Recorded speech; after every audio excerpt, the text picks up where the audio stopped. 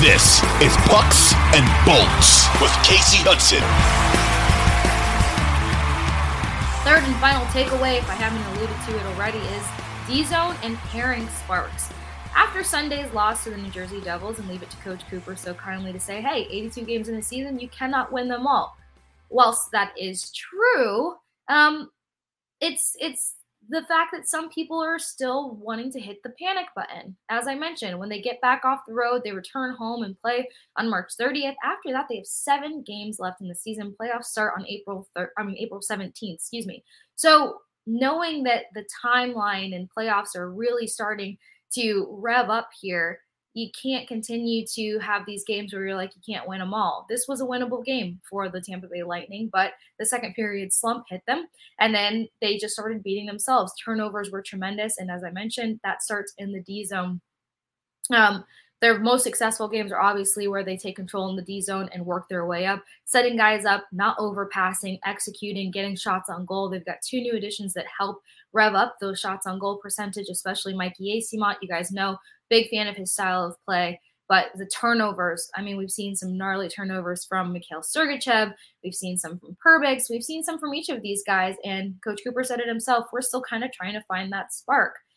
We talk about the blender a lot here on Pucks and Bolts, and while the lines have been changed up a lot in the last 2 weeks, the deep pairings have changed up quite a bit. There's been healthy scratches from guys you would not even anticipate. For instance, Nick Perbix hasn't played all weekend long, to the point where fans were asking, is he injured? Is he hurt? Something going on? No. Coach Cooper is just trying to see what sparks are going to really create a dynamic, really help tilt the ice, and really help create that simple structure that they try to stay within for 3 periods. So Perbix has been a healthy scratch. Pat Maroon's been a healthy scratch as of late in a couple of games. And then we know that they're trying to work in Radish, that they pulled in from the Syracuse Crunch, seeing where his game is. Now, this makes sense to me because obviously they're going to try to get him the NHL reps and clearly see how he can help this team, because they didn't pick up a defenseman at the trade deadline like everyone anticipated that they would. So their biggest factor right now is trying to figure out what works, and they're almost running out of time. Coach Cooper's not hitting the panic button per usual. This team doesn't seem panicked. This locker room seems to still be so confident as to what they can do and how they can produce. And look, they've at least competed against the top teams in the league. Last time they faced off with the Boston Bruins, they pulled off an amazing W, and they see them one more time before they return home. So I understand why Coach Cooper and the players are not alarmed. But if they go into this having those slumps, having those turnovers, looking sloppy in the D zone, and not being able to handle odd man rushes, then they're going to put themselves in a really, really unfortunate position to bail out of playoffs quick and early there. So Hedman stepping up and getting in Hedman form at the right time is very helpful. We know typically the younger or newer defensemen pair off with him. Although I loved what I saw out of him and Bogosian matched up this season. I think some of the best games they had, Victor Hedman and Zach Bogosian were paired up. Ian Cole and Erik Cernak have been a pretty solid duo. I know some fans have been concerned about Ian Cole's style of play and how he defends, but if Chernak's healthy and Ian Cole is paired off with him, I think I've seen more good than bad out of this pairing. And then Sergachev and Radish was the pairing this weekend, obviously, with Nick Perbix out. Loved Nick Perbix and Sergachev together. You hear that Nick Perbix has mentioned how much Mikhail Sergachev has helped his game, how much he teaches him.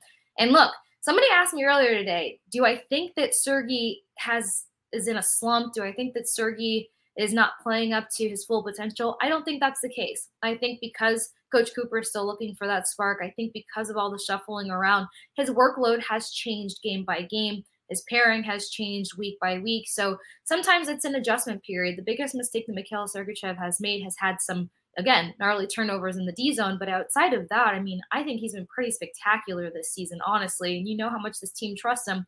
If he's your go-to guy to fill in for Victor Hedman. And even when Hedman came back, they still kept swapping him and Sergachev on that top power play unit and some other positions in which Victor Hedman's your go-to leader and your go-to guy. So I think that speaks volumes. I don't think there's anything to worry about. I think Mikhail Sergachev is probably going to be another guy that takes off and makes a big stride come playoffs. So takeaway number 3, heading into cherry pickers from the weekend. Probably gave away some of my top choices. I don't think, even though I already gave him a cherry picker last week, there's just no I think it's almost like illegal to not mention Brandon Hagel. He's just crushing it right now. Apparently, too, the Montreal Canadiens are a team that he's hot against. So we should expect another dynamic performance out of Brandon Hagel tonight as they face off with the Montreal Canadiens. But another one that I'm going to say is I got to go with Killer. Alex Killorn and Brandon Hagel, my top 2 playoff mode guys, are going to be my cherry pickers from the weekend.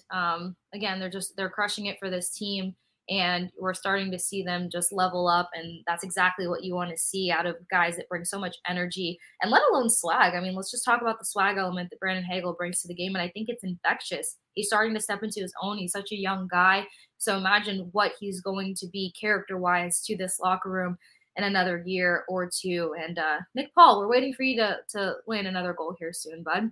So those are my cherry pickers from the weekend. And as I mentioned, coming up next is another rematch with the Montreal Canadiens or Marty St. Louis Canadiens. The Moose was loose on Saturday versus the Canadiens, and Vasi played Sunday, so I wouldn't be surprised if Brian Elliott is back between the pipes tonight. Just to put it in perspective, the Bolts outshot Montreal 41-21. It was an extremely low penalized game. There was only 4 power plays between both teams, and Tampa Bay Lightning had 19 takeaways. Again, the slump in the second period almost allowed Montreal to get back into this, but that's going to be on their goal board to make sure it doesn't happen. Coach Cooper has a lot of confidence in this team to not make the same mistake twice or 3 times. So after a bit of a slumpy weekend, I would expect this team to play 3 solid periods of hockey. This is a team that they can do that with. This is also a team where they can kind of play with the lines a little bit more and really see where certain sparks pick up. Now, something to keep in mind is that Montreal's best scoring period is in the third, even though they put up the most shots in the first. So they can kind of match pace with the Lightning in that aspect, seeing as how the Bolts have stronger first and third periods. Most goals of the season for Montreal being 74, and that all comes in the third period. 91 for the Tampa Bay Lightning. Shots in the first period, as I mentioned, for Montreal, 663. That's 755 for the Tampa Bay Lightning. So they can come into this being fully in control and kind of starting to weed through those pairings that they need to figure out, play with some different lines, play with some different movement. They have an opportunity here to get creative and still pull off a win. They have a chance to pick up, I think they have 4 games on the road, so 8 points for them to return home with potentially in reach.